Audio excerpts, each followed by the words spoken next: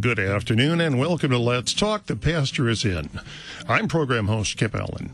Let's Talk is the program for the Christian layman, the Lutheran who believes but has questions. In short, the program's designed for someone just like me.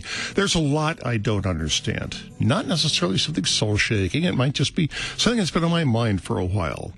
I find that rather than getting into a deep theological discussion, sometimes a casual front porch-style talk with the pastor is the best way to understanding.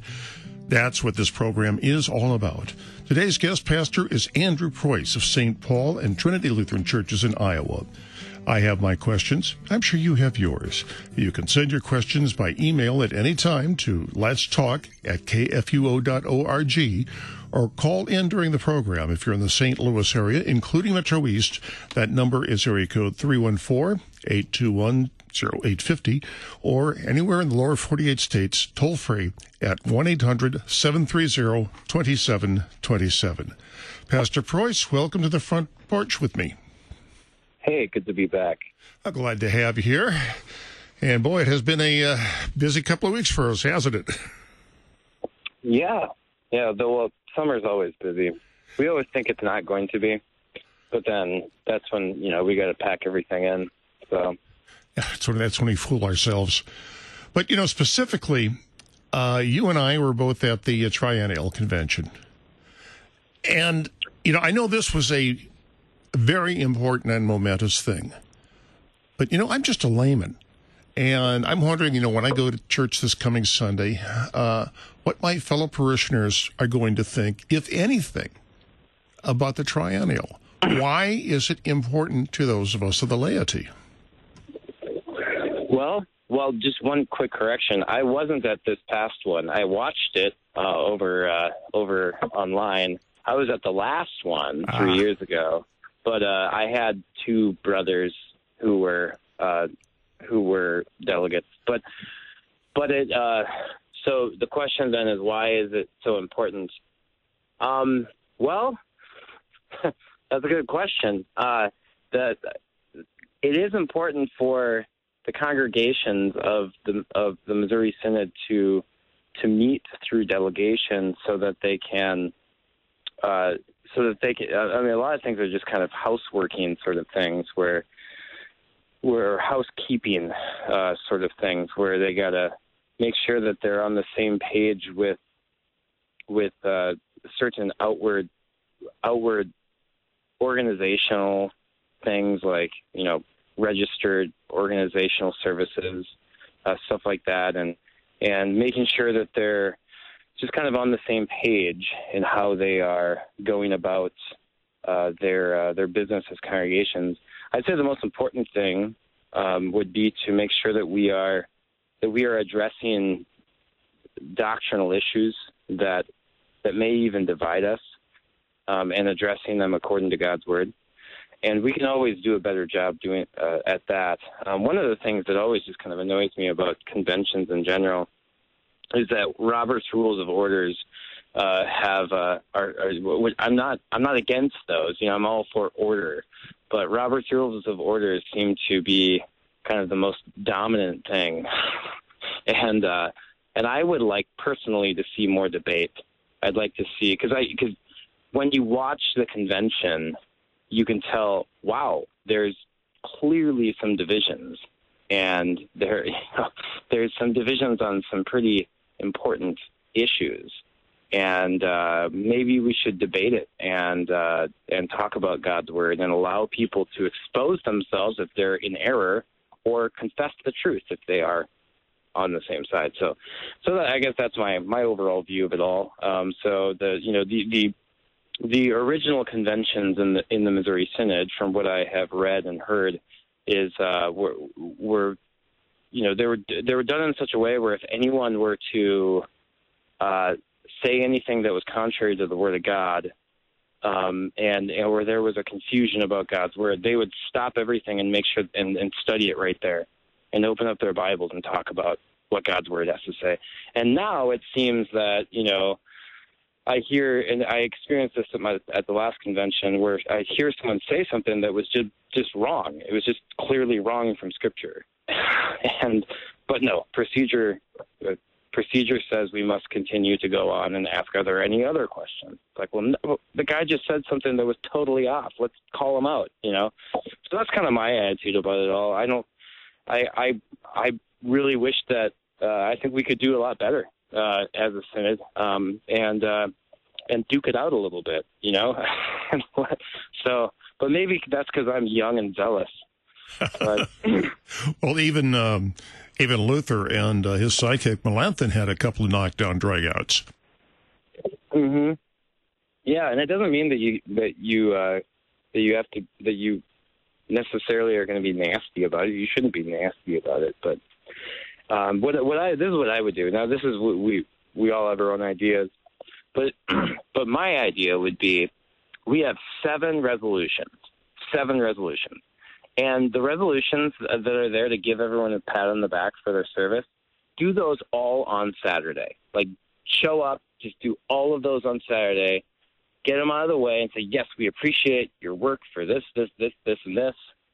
And that'd be great. And then the rest of the week, deal with 7 pressing issues that are dividing us and duke it out and debate and expose error and let the light of the Word of God shine.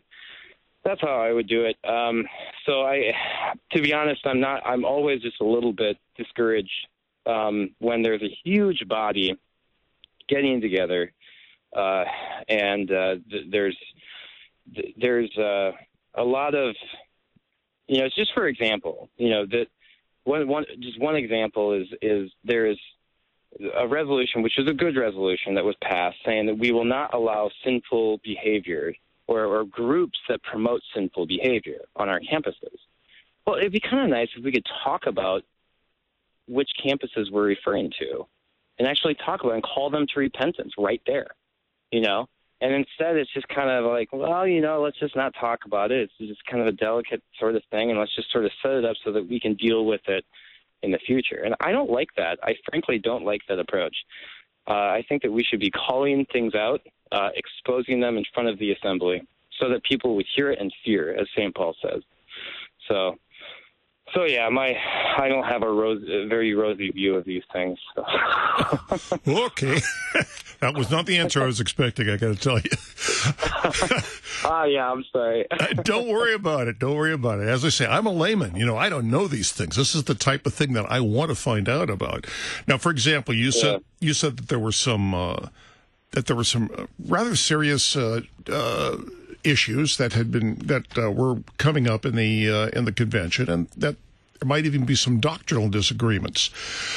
Yeah. Could you explain some of those issues? I'm not asking you to take a side one way or the other. I'm just asking you to highlight what are the problems. Yeah, well, I mean, and some of them are ones that a lot of them are ones that came up at the last convention. So the one that came up last convention and came up again then this convention had to do with ecclesiastical supervision. And so originally in the Constitution of the Missouri Synod, there was a way to deal with accusations of false doctrine that would eventually involve the synodical president. And somehow it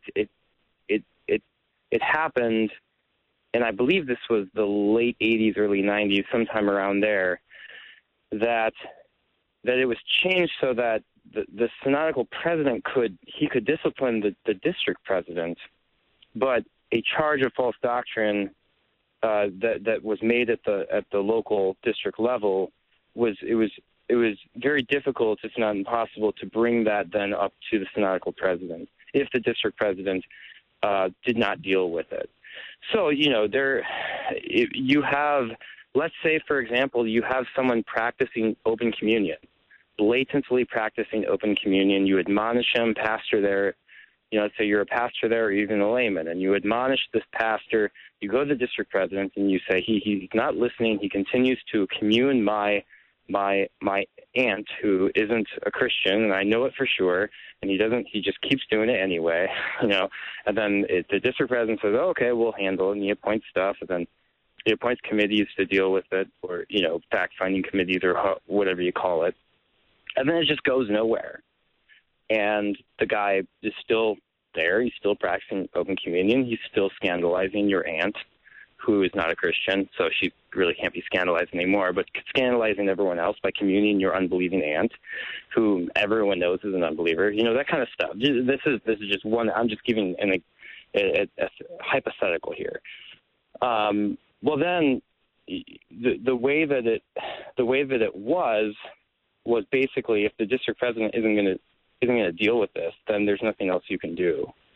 But then what happened last convention is we gave it to the Commission on Constitutional Matters to kind of fix it, and they basically did that and made it so that there is a way to appeal to the synodical president and or presidium, which would, I guess, include the vice presidents as well.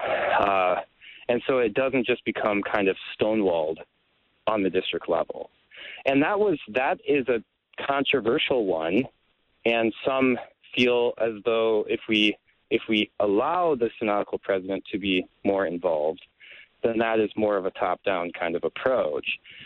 But to be perfectly frank, the reason people don't want to allow the synodical president to get involved is because it just so happens that there are those who practice open communion and their district presidents don't discipline them, and that's just, or there are those who have unbiblical teachings and practices, and nothing happens, right? So it's basically an attempt to try to have some sort of synodical supervision or doctrinal supervision within the synod. And so this has been very, very controversial simply because there are doctrinal differences among us in the Missouri Synod. And there are those who teach more, we should commune more, people who be more hospitable, as they say, in our communion policy, or practice, I should say. And those who say, no, we should commune only those who confess publicly, which means that they go to a church that confesses publicly what we confess.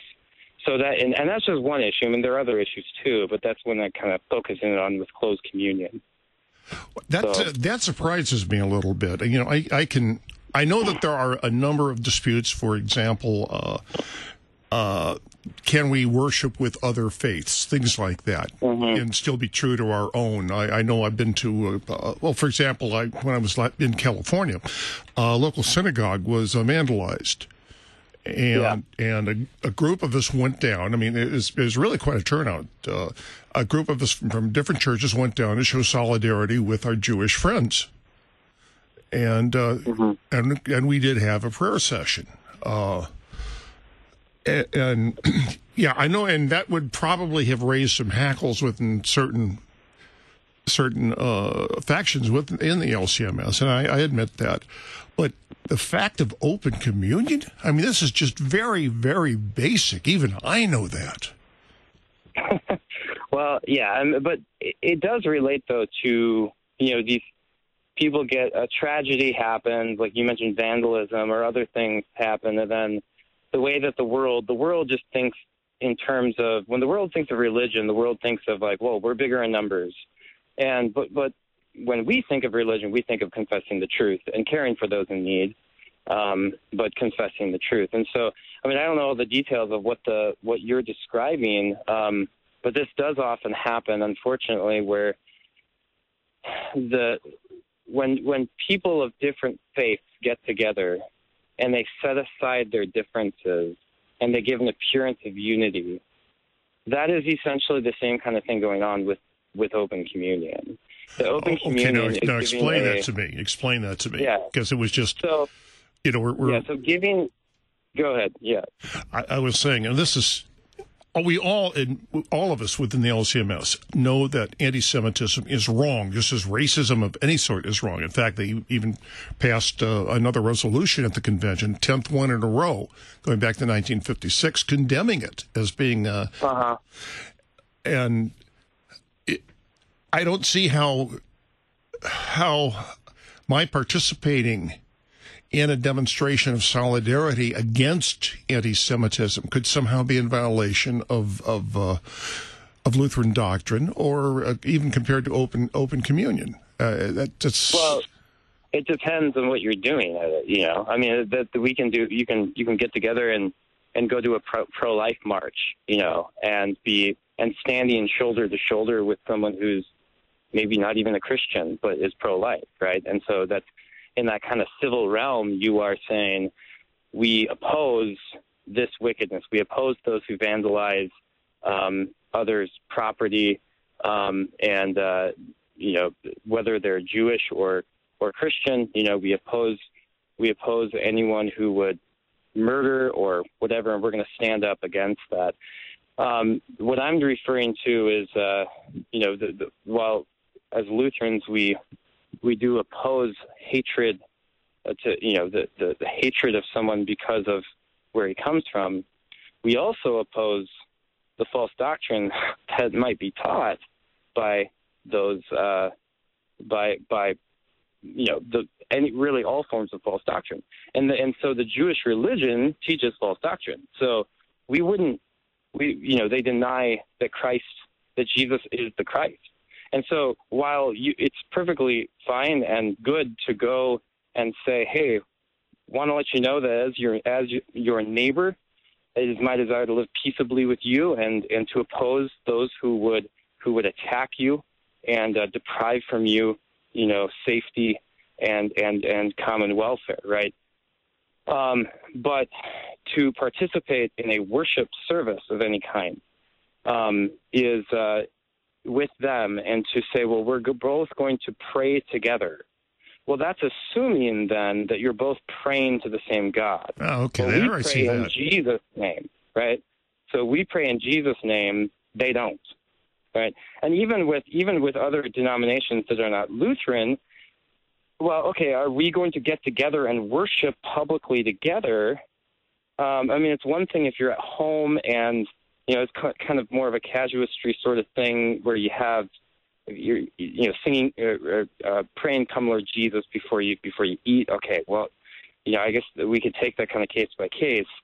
But if you're gathering with those who publicly teach contrary to the Word of God, and you are giving them the appearance of unity that you both teach the same thing, that's unionism. That's what we have historically called unionism. Gathering with those who are not even Christians and giving the appearance that you teach the same thing, that's historically been called syncretism. And so this is why we practice closed communion, is so that we do not, I mean, for various reasons, but one of them is that we do not want to give the appearance of unity when there is, in fact, not true unity under the word of Christ. Well, let me give you another example. Okay. My wife is a Roman Catholic. Sure. We will pray at dinner. Mm-hmm. Is this wrong? Well, I'll tell you what my grandpa said when someone asked him about prayer fellowship, and he said, well, praying, whether it's praying with your ALC mother-in-law, he said, well, when my ALC mother-in-law comes over, I lead the prayers, and that solves all the problems, right? So, so I think that when you're with your wife, you want to confess the truth with her, and you also don't want to. On the one hand, you don't want to. If she professes that saving faith in Christ and puts her faith in the Lord Jesus for her salvation, then thanks be to God, and that's where that should be the emphasis. And at the same time, you don't want to give the impression that the Roman Catholic Church is perfectly hunky-dory and it's all fine, we're all the same, and which I'm sure you don't do that. No, so I think that you got to just determine this is the wife whom God's given you, and you are the head of your home, right? And you lead the family in prayer. And she says I can say that. Yeah. Yeah. So, and that's what God says too. And so, you're unworthy of it, obviously, but this is what the Bible teaches. And so these are things that, when people are in, it's a very difficult, it's an awkward thing, in many ways, But when you have the husband and wife who are of different denominations, but you got to just kind of assess in your own house: are you confessing the truth, and are you depending on that truth as you pray? And that's the thing that we got to understand about prayer. Prayer, first and foremost, is depending on the Word of God, which is publicly proclaimed. And from there, then, you have fellowship. So if you are praying and your prayer is relying on a faulty kind of show of unity, then that's hypocrisy. But if your prayer is relying on the truth, and the truth which can also condemns the error, well, then you are then you're on the right track. And so there's when it comes to the home life and family life, this is frankly why I tell my catechism kids, find a Lutheran and marry a Lutheran, right? but I have parishioners like you who are married, who have a Roman Catholic spouse, and so then what do? Well, you encourage them to confess the truth in kindness and be a light, to your wife or your husband. And so those, as far as praying, I guess I would be more concerned that, okay, you should always pray at home, right? I hope that your home is a house of prayer. But obviously it would be, if your wife were like a Muslim, well, I'd be like, okay, well, you definitely shouldn't pray with her in the sense of in giving the impression that Allah and the true God are the true God. So that would be, I think, a little bit more clear cut. But your wife's a Roman Catholic. Well, she does worship the true God.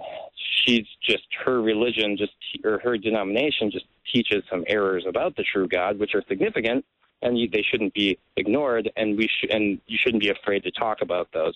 So that would be kind of the first advice I would give. And when it comes to praying, well, call upon God, but let that calling upon God be based on the truth and not just a show of unity.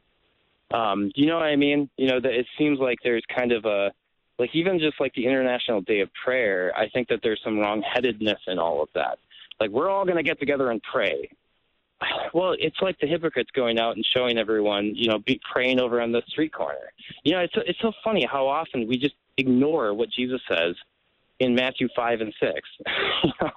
It says, don't be like the hypocrites and be praying for this big show, but go to your room and pray in secret. So your Heavenly Father, who sees in secret, will reward you. And I think that that's part of the big problem of all the desire to be big and have this alliance and unity with all these different denominations, even though we don't confess the same thing together. It's because we don't want to rely on the Word. We want to rely on our own coming together and our own fellowship that we have concocted by committees and ecumenical compromise. So anyway, I'm sure there are some people who are listening who are giving me a harumph right now. Well, that's the point of the show, It's for people like me who really don't know what we're doing. Well, no, I've been raised Lutheran my whole life. I will say my dad was a Presbyterian, but he was not especially faithful to it. Mother was extremely devoted to the LCMS. Mm-hmm. And so I was raised with her. And I have to say, Dad was a voracious reader, and he read a lot about Luther. I know that. Mm. But and that's the thing. You have those. You have those circumstances where the reality is you have homes that are not united in their confession, and you got to deal with that. And I guess I don't know exactly how you deal with it in every circumstance, but I think basically I'll say what I said to a caller who called in and on your show a couple years ago, I think it was, who was asking about how his wife doesn't go to church with him, wants to go to a different church. And my advice to him was, bring church home then. Read your catechism at home out loud, and sing hymns out loud. And so, and that's the thing. Again, just to kind of reiterate, if prayer is based on the Word of God and based on a clear confession of God's Word, of confessing Christ and what he has done and his glory, well, then you're on the right track. And but if prayer is for getting together to give us the feeling that we are united, then we're not on the right track. And that's not to say that there isn't that fellowship in prayer, but that's more of the fruit of it all. And we should kind of get we shouldn't get the cart before the horse. Okay, well, I'm going to talk some more about this, but unfortunately, we got to take a little bit of a break right here. And I've got a lot more questions about this, and I'm going to ask them.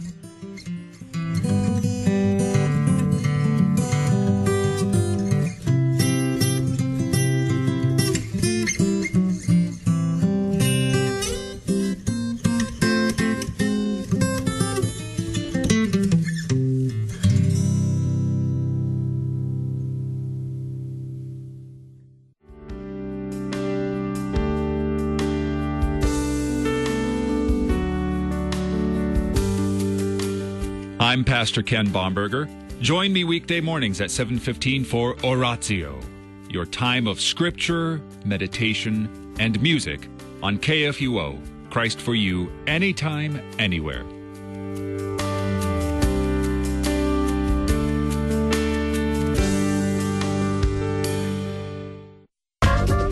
Hi, this is Pastor Mark Azil, the LCMS Director of Campus Ministry and the Chancellor of LCMSU, inviting you to join us right here on Wednesdays at 2 p.m. in the Student Union. If you can't make it, Student Union is always available as a podcast at kfuo.org. Learn more about LCMSU at lcmsu.org. And remember, college is tough. You need Jesus. We'll help. Wednesday afternoon at 2 on KFUO. Hi, I'm Pastor Ted Lesh, pastor at Chapel of the Cross Lutheran Church in North St. Louis County, inviting you to listen to our KFUO radio worship broadcasts on Sunday evenings at 6 o'clock. Active worship, preaching, music, and singing are part of every one of our services at Chapel. Join us Sunday nights at 6. It's one more broadcast worship opportunity for you from your friends at Chapel of the Cross and KFUO Radio. You hear our voices every day as we speak the gospel, share the latest news, or for insightful and sometimes entertaining talk. Why not share your voice with us and send us your feedback, suggestions, and questions? Leave your comment at 314-996-1542. Be sure to follow us on social media, too, so you can like, comment, and share your favorite posts. Drop an email to kfuo@kfuo.org or send a snail mail letter to Worldwide KFUO, 1333 South Kirkwood Road, St. Louis, Missouri, 63122. The ubiquitous WWJD bracelets of the 1990s were asking, what would Jesus do? A question that actually goes back to an 1896 novel by Charles Sheldon. In the book, a homeless man interrupts a church service, urging the congregation to put their faith into action. When the man dies, the pastor challenges his congregation to not do anything without first asking, what would Jesus do? Today, that four-word question overshadows the title of Sheldon's original book, which can be found in the Bible, 1 Peter 2:21. For hereunto were ye called, because Christ also suffered for you, leaving you an example that ye should follow in his steps. Sheldon's book, titled In His Steps, has sold more than 30 million copies, and probably that many bracelets. Engage with the Bible and its impact on history, art, and culture. Brought to you by Museum of the Bible in Washington, D.C. Well, welcome back to Let's Talk. The pastor's in. My name is Kip Allen. I'm the host for the program, and our guest pastor today is Pastor Andrew Preuss from Iowa. And we are discussing the importance of the Triennial Convention to those of us in the laity and a number of other issues that are being raised. Right now, we've been talking a little bit about what to do when your spouse is not of the same faith. Specifically, in my case, my wife is Catholic.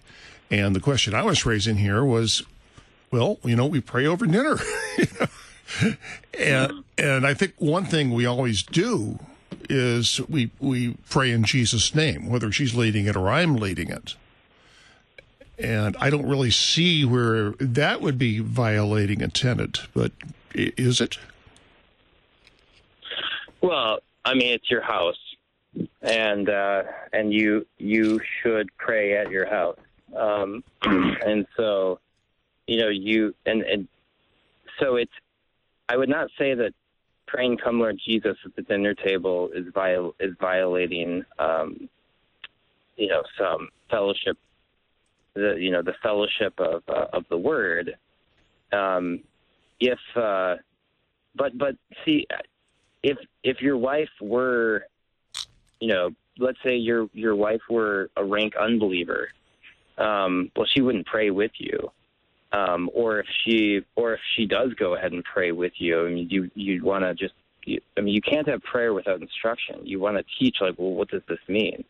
And I think that when you pray the common table prayer, "Come, Lord Jesus," right? Be our guest. Mm-hmm. Well, how has he come? What did he do when he came? He came to redeem us from our sins so that our good works do not help us get into heaven, but only his works. And so every time we confess Christ, we are confessing the justification of the sinner before God, even if we aren't spelling that out exactly. So, I mean, the point is that when we pray in Jesus' name, we should also be speaking in Jesus' name and confessing in Jesus' name. So, I'm not going to tell you not to pray with your wife, but at the same time, you should. I would encourage you to confess and not be afraid to talk about what the Bible says about Christ, and that Christ alone and not any saint or merit anywhere else is our Savior and Redeemer who brings us to heaven. And so these are things that are very important that we can't just. I think that the temptation that often happens for those who, anyone who's married, who has any sort of theological disagreement with their spouse, and they don't necessarily have to be of different denominations to have that, right? We say it in the LCMS a lot, yeah. Yeah, exactly. A great temptation then is to just not talk about those things and to not address them, because they make us feel uncomfortable. They show that we're divided. And so that was, and kind of going back to the convention, I think that there were some really good things in the convention. One was on teaching closed communion and what that is. There was a resolution on that, which I thought was pretty good. And it actually gave a good opportunity for President Harrison to explain what closed communion is and to teach. He didn't have much time, but he did take. I really appreciated that he took some time to just explain from the scriptures why we practice closed communion, and he focused on both that we can give it to someone to his judgment if he's not prepared, as 1 Corinthians 11 says, but also as 1 Corinthians 11 talks about, and also as Paul talks about in 1 Corinthians 1, we are to agree publicly on what we teach. And this agreement includes also going and attending other congregations that publicly agree. It's very simple. If you commune at a church that teaches a certain doctrine, then you are saying that you agree with that doctrine. This is precisely why Paul told the Corinthians that they should not have come together for the Lord's Supper, because they didn't agree. They were at odds with one another. And it doesn't matter what you're at odds with, whether you deem it to be a theological issue or you just say, well, it's a spat between us. Well, it doesn't matter. You should reconcile. And so the teaching of open communion is a very evangelical teaching, very practical teaching that is good for not just our dogmatic doctrinal integrity, but even our personal lives as we walk with one another, and that we know that we're not going to just hold grudges and not address the elephants in the room. It reminds me of when I was in college, my brother James and I we were driving to church. Our friend was driving us. We got into this big argument. I don't even remember what it was about. And we got to the point where we were just yelling at each other and just saying, and we were just saying terrible things to each other. And we sat separately, but that wasn't because we were upset with each other. I always sat with my girlfriend at the time, who's now my wife, grandfather, who just happened to have gone to the same church as we did when we were in college. Anyway, so I was sitting there right before the Lord's Supper thinking, I can't go to the Lord's Supper. I'm at odds with my brother. And all of a sudden I look to my right, and there is my brother James, and shakes my hand, says he's sorry. I say I'm sorry, and we reconcile. That's what closed communion taught us. And I think that there was that opportunity at the convention to talk about that, and that was great. And that's an issue I think that we should always be talking about, because it really is so central to our practical everyday lives, and even going back kind of to the issue of you and your wife, or anyone who has a spouse who does not have the same public confession. The goal in the home, in the church, in society is always to confess the truth and to strive toward that unity in confession. And so, you in your home, you got to deal with stuff in your home. But so like I said, I'm not going to tell you not to pray, "Come Lord Jesus," or the Lord's Prayer, but with that, remember that the Word of God and prayer together are what make things holy, as Paul says. And so if you're going to pray together, well, talk about God's Word together and strive to have a unity in what the Word of God says together. And that's what's most important. So this is, So with that's why I said, where I kind of mentioned like the whole ecumenical maneuvering that you see in the ecumenical movement. I was just talking to the local Catholic priest in town here, and I told him that I said by and large the ecumenical movement has been a dishonest movement, because it has given the appearance of unity through kind of sophisticated compromising of certain theological jargon. And instead of actually addressing the elephants in the room that divide us from Rome, whether it's Roman Catholics or Episcopalian or whomever, and he agreed with me. So that was that was great. He agreed that the ecumenical movement has been it's not been a total failure. There have been some good things, but it's overall its approach has been very dishonest. Well, here's a question, I think, really applying to what the convention means to the laity. Now, this prayer issue with a non-Lutheran is a real issue, and I suspect many Lutherans have spouses who are of different faiths. How could we get the convention to recognize that this is an issue for us, and we really want to get some guidance on this? Well, the way to I think where you would want to start is just in Bible class. Go to Bible class and engage. This is where conversations begin. Is in the home, first of all, and in Bible class, and I guess and then try to get to, well, what is the overall issue? And the overall issue is, what does a Christian home look like?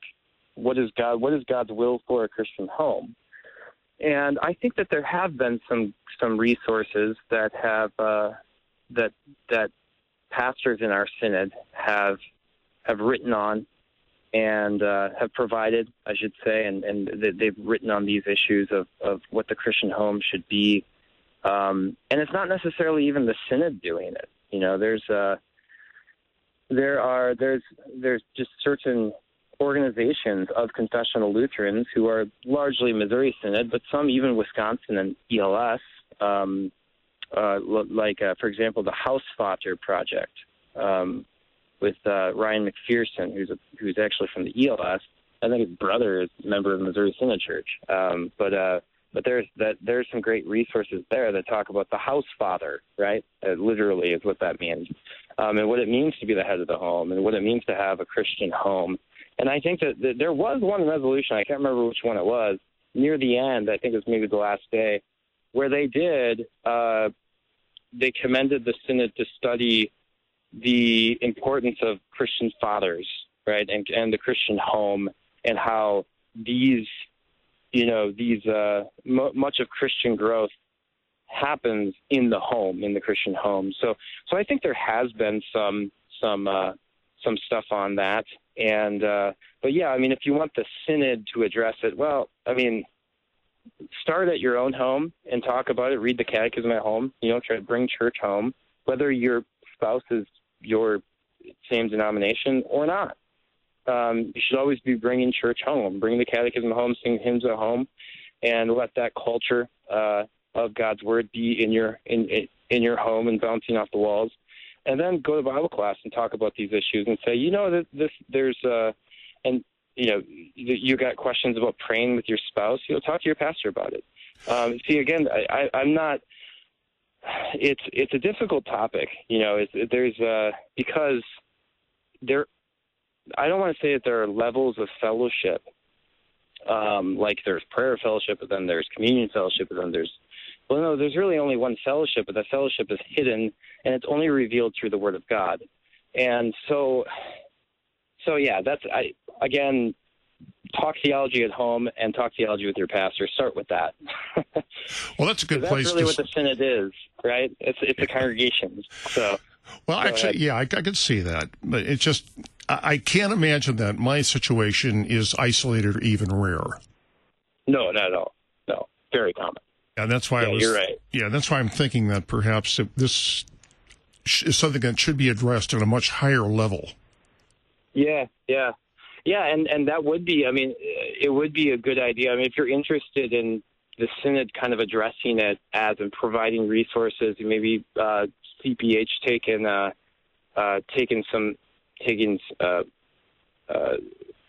initiative in some of this stuff. Yeah, I mean, if you want to write a resolution for the way that you would do it is talk to your pastor about it, work with your pastor on it, and write up a resolution that because there are many homes that are divided in their denomination, their confession, it'd be, let it be resolved that we study this issue and what the Bible says about the Christian home and who we should marry, and try to work toward a biblical understanding of marriage and family. And that's a great thing. Yeah, and that is a good idea to actually go that way and try to do it. Because, for example, the prayer issue aside, two of her grandchildren recently attended their first communion at a Catholic church. And okay, now do I attend that? And I said, yeah, I will attend it. What I will not do is I will not take communion, and I will not participate in the. Well, I can't say I didn't participate in the service. I mean, I sang the same hymns that we have. Sure. But that was all. But was this was this permissible? Honestly, I struggle with that same thing. I've never been to a Catholic church. I definitely wouldn't commune.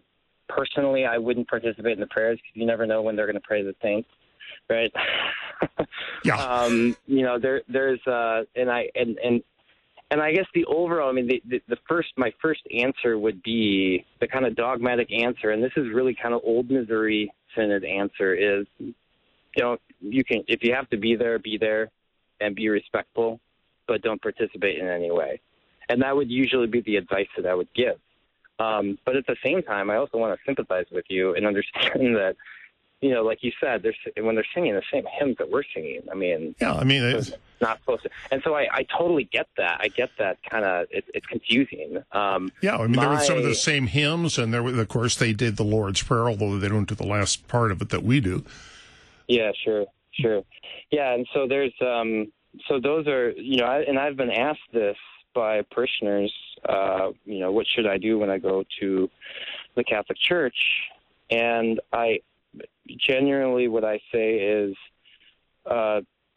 be respectful, and but remember that if you are giving the appearance that you are participating in their confession, you don't want to do that, right? So I think that there's been there, when I've been in situations where I've been at a church that does not hold to the pure gospel and does not hold to the same confession as them they pray, I will stand there respectfully and not participate in the prayer, but I will kind of pray sort of on my own to God, and pray that His name would be holy, that His word would be taught truthfully. Because these are sad things. It's on the one hand, you should be happy that God's word is being taught despite the false doctrine that's there, and so you don't want to discourage people from Christ. At the same time, you want to take seriously the pure doctrine and understand that the false doctrine that's there is very damaging. And again, this is all part of bearing the cross. This is something that every Christian has to go through, whether you're married to someone who's not a Lutheran or not. We all have to deal with the fact that there are many different denominations, and that the church on earth, at least visibly, is splintered. And so how do we get there? Well, it's by confessing. So if our mentality is all about making the right confession in both word and deed, then we're going to be on the right track. And then so with these other kind of casuistry questions like, well, can I say the Lord's Prayer, or can I just, should I not pray at all? Well, my advice would be don't pray at all, but just be respectful. But at the same time, I also don't want to, I don't want it to turn into just kind of an outward legalistic, policy, but that we should really understand it.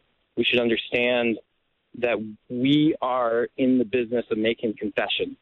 That's what it means to be a Christian. That's what it means to be a Lutheran, to confess the truth in word and deed. And if that's what our goal always is, then we're going to struggle with a lot of these issues. But God's going to bless us if our primary desire is that His name would be hallowed and His word would be taught truthfully. Well, that's really, I guess, all we can do, and know that it is in His hands. And, and try to follow our conscience as well as we can. I've always believed that the conscience is the voice of the Holy Spirit directing me. Well, if it's informed by the Word of God. So lots of people have a bad conscience, though. Oh, yeah. And that's not the Holy Spirit directing you. Or people have no conscience at all. Yeah, that's right. If your conscience rests on the Word of God, then by all means listen to it. But if it's not resting on the Word of God, then let it rest on the Word of God. So. Yeah. Well, there's some things. I look back at my life and I look at some other things, and there's some things I really wanted to do, and my conscience said, that ain't right. Yeah, that's right. Yeah, because it was informed. So, yeah. Yeah, so probably kept me out of a lot of trouble, too, now that I think about it. Yeah, and that's a really interesting point on the conscience, because I remember, and speaking of like conventions and stuff, people talk a lot about voting your conscience. And I think that there's a bit of misunderstanding about what the conscience is. We all kind of assume that we know what the conscience is because we all have a conscience. We all have an idea of what it is. Kind of tells us what's right and wrong because there's this natural understanding of what's right and wrong. Well, no, there's the old Adam. We're born into sin. We don't have a natural. We do, but it's tainted with sin. So, even the unbeliever knows that it's wrong to murder, right? He knows that there's some sort of retribution. But you're right. We have the old Adam that totally corrupts it. So, on the one hand, it's true that we do have this natural knowledge of the law and even of God's existence. But at the same time, we don't, in the sense, or it's confused, right? It's sorry, there was a really loud car going by. It's confused, and it's corrupted by the stain of sin. And so when I remember a few years ago when we were at convention, and they would always tell us, vote your conscience, vote your conscience. And I agree. I totally agree that you should be convinced that this is how you're voting. But I don't think that everyone really understood what that meant to vote your conscience. To vote your conscience doesn't mean that you just blindly vote based on what you think is right. But you should. It's a good thing to go to other people and say, who would be good at this? Who would do well in this position, right? Or what's this topic about? Explain this to me. I want to understand it. Yeah, that's one thing I do as a layman, because I know I'm weak in my theology. So if I have I have a question, I'm going to go to somebody who's... Yeah. Go ahead. Sorry. Yeah, so that I can... Because I know what I don't know. I guess that's the best way to phrase it. Exactly. No, and I'm the same way, too. You know, I mean, I know... we all have our strengths and our weaknesses, and that's why we depend on other people, right? So when I was at the convention, there were things where I didn't understand, and I talked to other people who I knew had read more carefully than I had, and I tried to read, you know, all of the resolutions so that I was not just going in there unprepared, right? But some people were just better at it. And so I'd go and I asked them. These are guys who I knew, I trusted them as faithful men. And that's part of voting your conscience, is by informing your conscience correctly, you know, and not just going up there and saying, oh, you know, I like the sound of that guy's name, I'm going to vote for him. Well, that's not voting. That's maybe voting your conscience, but your conscience isn't informed. Well, yeah. That's the sin of hubris. Yeah. Which I will confess I have had on occasion. Heck, I'm human. I know that. That's one reason why I really enjoy the confession and absolution portion of the church service. Because, boy, it gives me that opportunity to remember just how much of a sinner I am and just how blessed I am to have been forgiven. Yeah, absolutely. It's so important to have that in there. And now you were a voting lay delegate then, right? No, I was down there as a representative of KFUO. I was not a voting delegate. Okay, I see. So you didn't have to worry about any of that the voting your conscience stuff, because you were just spectator, right? More or less. You know, obviously I had my own thoughts and feelings on things, but that wasn't my job. My job was to see what the convention was doing and relay it to the audience. Oh, sure. Okay. Yeah. Now, and you were you advisory delegate, or were you just media? Just media. Just media, okay. Completely separate from that. Well, that's really neat. I'm glad you had the opportunity to do that, and it really is. It is an interesting experience. It's one of those.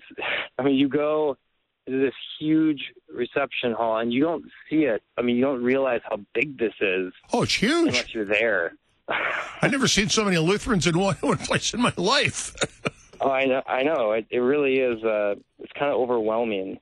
But yeah, and it was a good time. Like when I went there 3 years ago, it was in Milwaukee, and it was a very, very good time to get together with friends I went to seminary with, and to address issues that were actually pretty important. Yeah, I mean, so there's a lot of good to it all, and it's a good opportunity to confess the truth whenever Lutherans get together. So.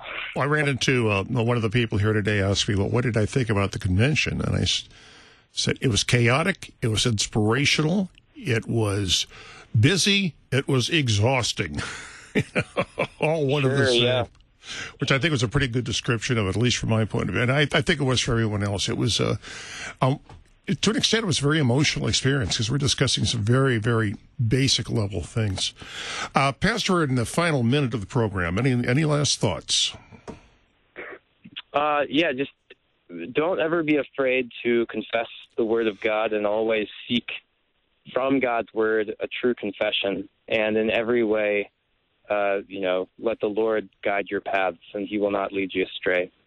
And if that's where if your goal is always to confess the truth, just even if it's unpopular, then God's always going to bless you. And oftentimes the truth is unpopular. And I think part of the lesson here is the importance of daily following your catechism and Bible, because you're going to forget things. It's really important to follow this on a daily basis. Amen. So, well, here we are at the end of the program.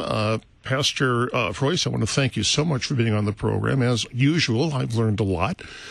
I tell you, this is probably my most favorite program of all the ones I work on here at KFUO because I learned so darn much about it. And I really thank people like you for appearing on this program and for giving the advice that you do. I really take it on a personal level. It's my pleasure. It's absolutely my pleasure. Thank you. Anytime.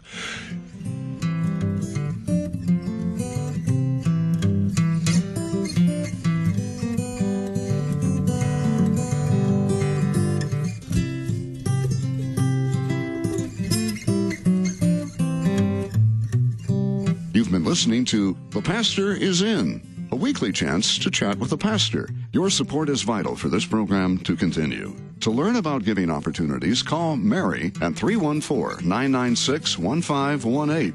You can make a gift safe, secure, and easily online at kfuo.org.